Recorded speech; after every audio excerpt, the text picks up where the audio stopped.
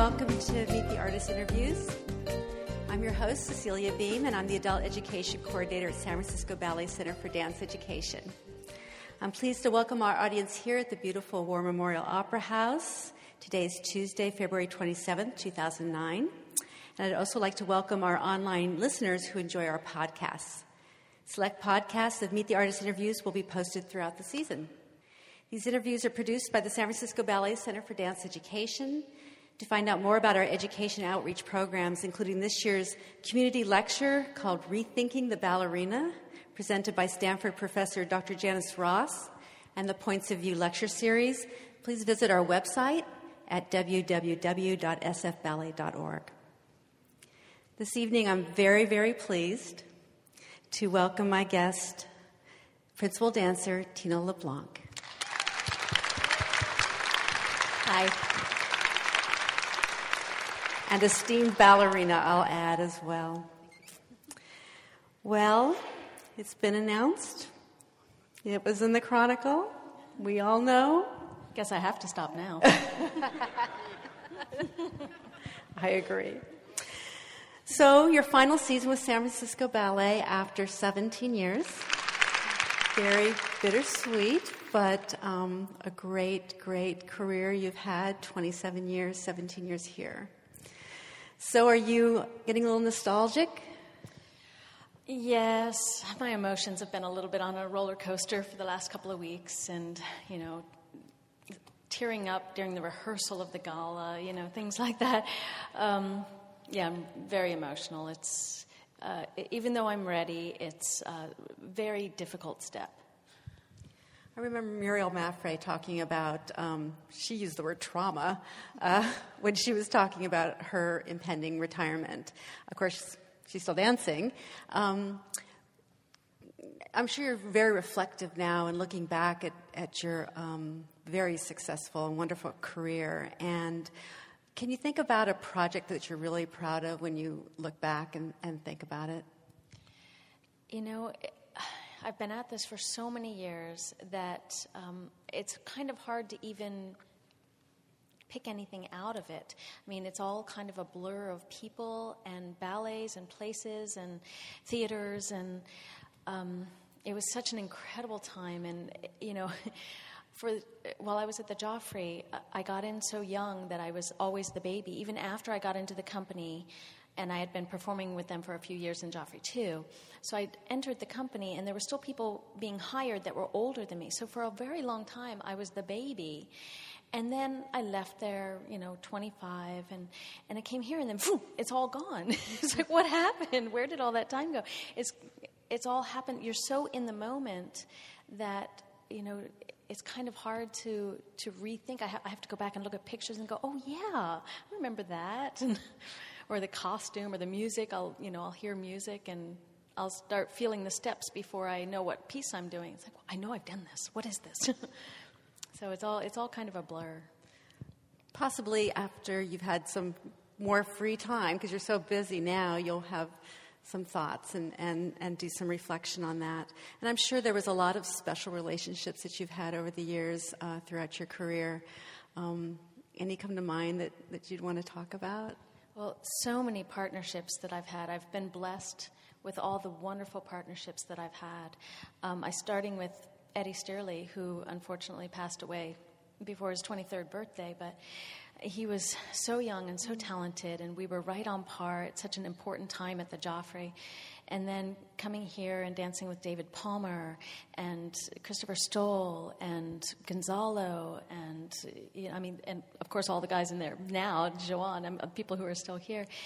I've just been so, so blessed. I mean, I see people fight with their partners or or not have a good relationship with them, and I think, oh, that's such a shame, because it makes that dancing on the stage so much more special when you have that special connection and, you're striving for the same thing.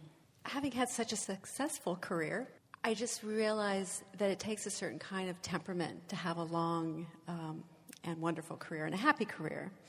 Obviously, you have that kind of temperament. And can you tell us how that's kind of changed over the years through maturity? Again, you kind of talked about you were always the baby, and then now you're the most experienced ballerina. It's funny in our business because you're forever the student. So I think that the people who get the furthest are the ones who consider themselves the student and not finished. The ones who can still learn and still delve into a part or a personality or, learn something from a choreographer or a teacher coming in. So in that way, you have to stay very open and, not be offended if somebody offers up a criticism. I mean, because you always have the choice to take it or leave it. But just to be open to that. Sometimes you won't agree, sometimes you will. So I think for temperament, it's just important to stay open and realize that nobody knows everything. And you can learn something from everybody along the way, no matter how much you like them. I would want to tell young kids that, first of all, but others too. I think with my maturity, with having done this for so long, finally this year, no, it started a little before this year, but I've actually gotten to the point where I feel I can take the upper hand and tell something to some of the younger ones. Say, hey, if you do it this way, or, I just noticed this, you might want to know, stuff like that. So I feel like, the ballet masters and mistresses do a great job, but they can't see everything. So I take up the slack. What will you miss most once you have some time to... She was telling me that she's going to be exploring some pottery and some other exciting opportunities. There's a lot of it that I'm going to miss. It's a love-hate relationship with the actual work because it can really take its toll on your body. Sometimes it's hard to drag yourself in the morning, but on the other hand, when you get your body to a place where it's working really well, there's nothing like it. So I'm going to miss it, but at the same time, I'm going to be happy not to drag myself into class every day. I'm going to miss, obviously, performing. That's the top. That's, what you strive for. That's why we're doing everything we're doing, is to put it on the stage. And that goes right from the dressing room through the warm-up, backstage, the silent theater, and then the build-up before curtain. All of that, the excitement. It's going to be really hard to be an audience member for a little while. One last question about your career and where you're heading, and that is, what will you not miss besides kind of just the physical exhaustion piece? Well, every place, no matter where you work, it's going to have some politics, so I won't miss that so much. It's a very unique thing, what we do, and I feel fortunate to have done something that I've loved, with a passion for so long. I mean, most people, I've watched so many of my peers retire and my younger sister, and even though, like I said, even though I'm ready to let go, I really will miss it. Let's just talk about where we are right now this season, and what still excites you about dancing and what's exciting for you this season. Well, obviously you know about the new Swan Lake. That's really exciting. We've been having hordes of costume fittings and wig fittings and all kinds of stuff. So it's going to be fun to dress that up again. We have Lilac Garden coming into the rep, which is a very different way of moving for us. It's much more contained. It's not so free, and it's a lot of emotion, but it's kind of, uptight. There's very restrained. So I'm looking forward to doing that. Of course, Rubies is always lots of fun, and Golden Hour, which you saw last season. Oh, Mark Morris, his evening, that'll be a lot of fun. Do you get nervous before performances? I hate to say that after so many years, I still get nervous. You would think, you would get used to it, or I've learned to deal with it, for sure, but I still get nervous. How do you deal with it? I'm always interested. Well, there was a time in my life where I let the nerves get the best of me, and it was a detriment to the performance. So once I realized, okay, well, that's just stupid. It's what I'm here to do. Why would I, go and ruin my own show? So there's a way of, calming yourself down, and you can still get excited. You don't want to take the excitement away, but you can't let it get so. There's less pressure than you think. It's live performance. Anything can happen. You have to kind of go with the flow. So what's next after May? Well, ever since I was pregnant with my second child, Helgi and I have been talking about me teaching in the school because I expressed an interest. I like to work with kids. I've always taught since I was a kid. And it's funny because you learn more about yourself. You learn more about the actual technique of dancing when you're teaching somebody else.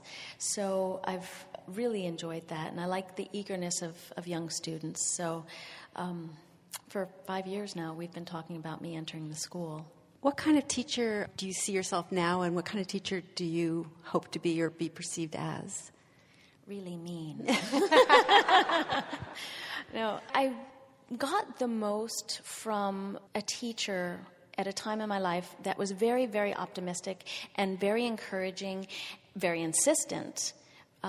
She wouldn't settle for less, but she was always encouraging, and I hope to pass that on. You don't want to give kids false hope, but you want them to keep pushing and keep trying and not beat them down, which in generations past has, been handed down. I'm sure some of you have read about the abusive nature of some of the people in charge, but we don't see as much of that anymore. I've witnessed some of it in my past, but it's just detrimental to the person, to the dancer, and so I don't want to be that. But I do want to be encouraging and helpful, and I hope that somebody will look at me someday the way that I look at this teacher that took me to the next level. Now, you've been out on some of the tours to look at students' potential for the summer program. What's that like? What goes on? What are you looking for? It was a real eye-opener because so many young girls take dance and so many have dreams, but you don't realize how many are out there that will never make it until you go out on some of these audition tours. I think I saw 340 kids in 2 days. And on one level, you have to say, whether they become professional or not, this will add something to their lives. It's a physical and mental discipline, and they can take that and what they learn and how they approach something to anything they do in their life. And I have to keep telling myself that when I go, no, maybe. It's a little disheartening, but at the same time, when you find some real talent, it's very exciting. Then all you have to do is lure them to your place, because the really talented ones get offers from everywhere. What kind of attributes does the really talented have when you see them in class?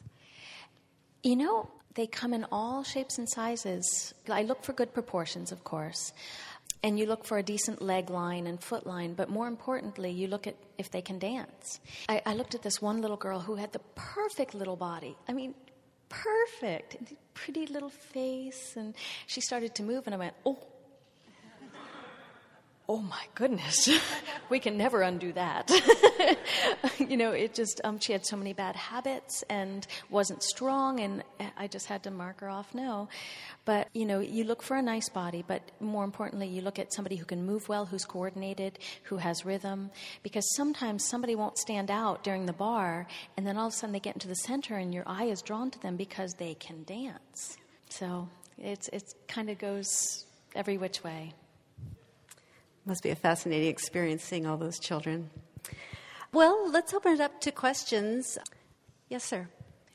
This gentleman remembers Tina's opening night in the ballet night and asking about that ballet. That was an incredible experience for me because it was the first time working with Julia Adam, and she is, a huge personality. I mean, she's so much fun to be around. Even when she gets really stressed, she's the first one to say, I can't handle this. I mean, she's very open about it. She's a lot of fun. But she also has her own way of moving and her own ideas. So working with her, so much of it was parallel or turned in and flexed and bent and, not what I would view as pretty. So I really didn't have any idea what it looked like. And I remember the first rehearsal that we did, the pas de deux, which was to recreate sort of the feeling of flying in your dreams. And Joanna Berman watched. And I had no idea what it really looked like. And when we finished, I was like, oh, what do you think? And she loved it so much. That gave me a little bit of confidence that what I was doing was along the right lines. But I think I had so much fun, and that was the most important to me at the time. But then opening night, I mean, of course, we always worry about how it's going to go over. But we really were not ready for the response it got that night. When the curtain came down, we were all kind of like, wow, I think that's for us. It was really surprising. But I hold that piece really close to my heart. It's definitely one of my favorites. Yes, sir. The question is about how to engage little boys and how to get them involved in dance, and with your participation in the ballet school, how you might be involved with that. Well, as one of the big ballet schools, we actually don't have a problem getting boys, but when I go around for the auditions, I realize how few there are. It's because we get the cream of the crop that we have so many. It's kind of a problem with our society because so many people view it as a female art form. And it's not. I mean, what they do up there is so difficult. And if only all those men knew that they could be around all those girls. If only they knew that. But I think more than anything, we just have to expose young kids. That's why I think the student matinees are so important, because the kids come and they get to see boys look, they still look like boys and they do manly things, but it's hard and it's graceful and it's beautiful. So hopefully just exposing them will get more people, more boys into it. But like I said, we're lucky because we're one of the bigger schools. I mean, I remember growing up, we always had to import our boys from, some other studio, a bigger studio. So... This woman has an interesting idea about Gonzalo coming back to do the last act of Don Q that you missed because you were injured. Was it 2 seasons ago? Yes. Of course, I'd be more than open to the idea of him coming back. I don't think I want to do Don Q. I want to steer clear of that one from now on, I think. But yes, what I had with him was very special, and for that to have happened was just... I mean, the minute I went down, I just kept thinking, rewind, just a few seconds, but, no undoing that. Is there a question over here? The gentleman asked a question about the change in your demeanor from maybe being a little nervous and then blooming into smiles. God, I can't imagine me not smiling. It kind of happens when I go on stage. But, the first year that I was here, it was such a change for me, coming from where I was coming from and the way that we were treated and rehearsed there. It was almost the total opposite. So it took me about a year to really find myself, find my footing, and be confident in what I looked like. After a little while, I started going, okay, no, I can do this by myself. Not that I was by myself, but they're a little bit more hands-off than what I was used to. The question is, do you have a favorite role that you danced and why? There have been so many. There have been, I don't know if I could name them all. I don't know if I'll be able to think of them all, but besides the full lengths, which are always such a challenge, some of the ones that I did at Joffrey, I still hold very dear. L'air d'Esprit, which I did in the gala a couple of years ago. Green Table was an awesome part to do. La Femelle Gardée, which I actually did do my first season here. Then once I got here, again, many, many roles. How can I name them all?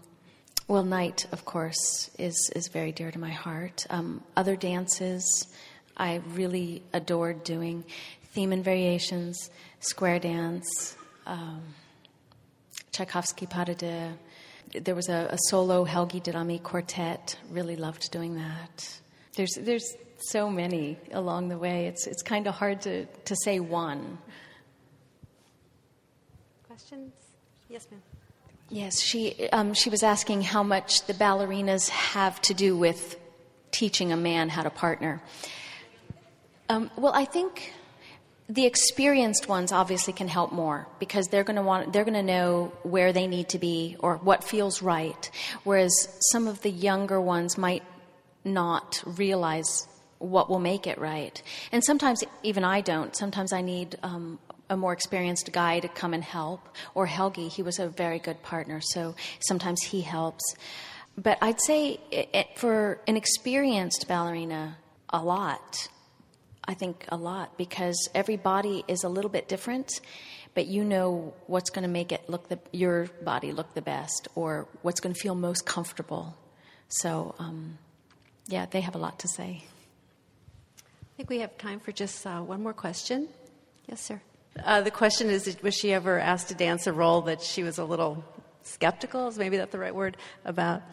I suppose there were a few along the way. Well, the first one, you're going to laugh. My first year in the company, I think because they didn't want to pigeonhole me right away, they wanted to see what I could do. So I learned a lot that first year. My first day, I walked into the studio and they said, it was for Agon, which is a leotard and tights ballet, and it has that wonderful pas de deux. And they said, "You're learning Muriel." And this was the tie him up and twist the legs up here, pas de deux. And Muriel, of course, is 5'10". And I was like, are you sure? No, I didn't ever do it, but I did learn it. That was the first one. But also some of the Billy Forsythe, I kind of go, really? Me? Oh, I'm not sure about that. I'll give it a shot.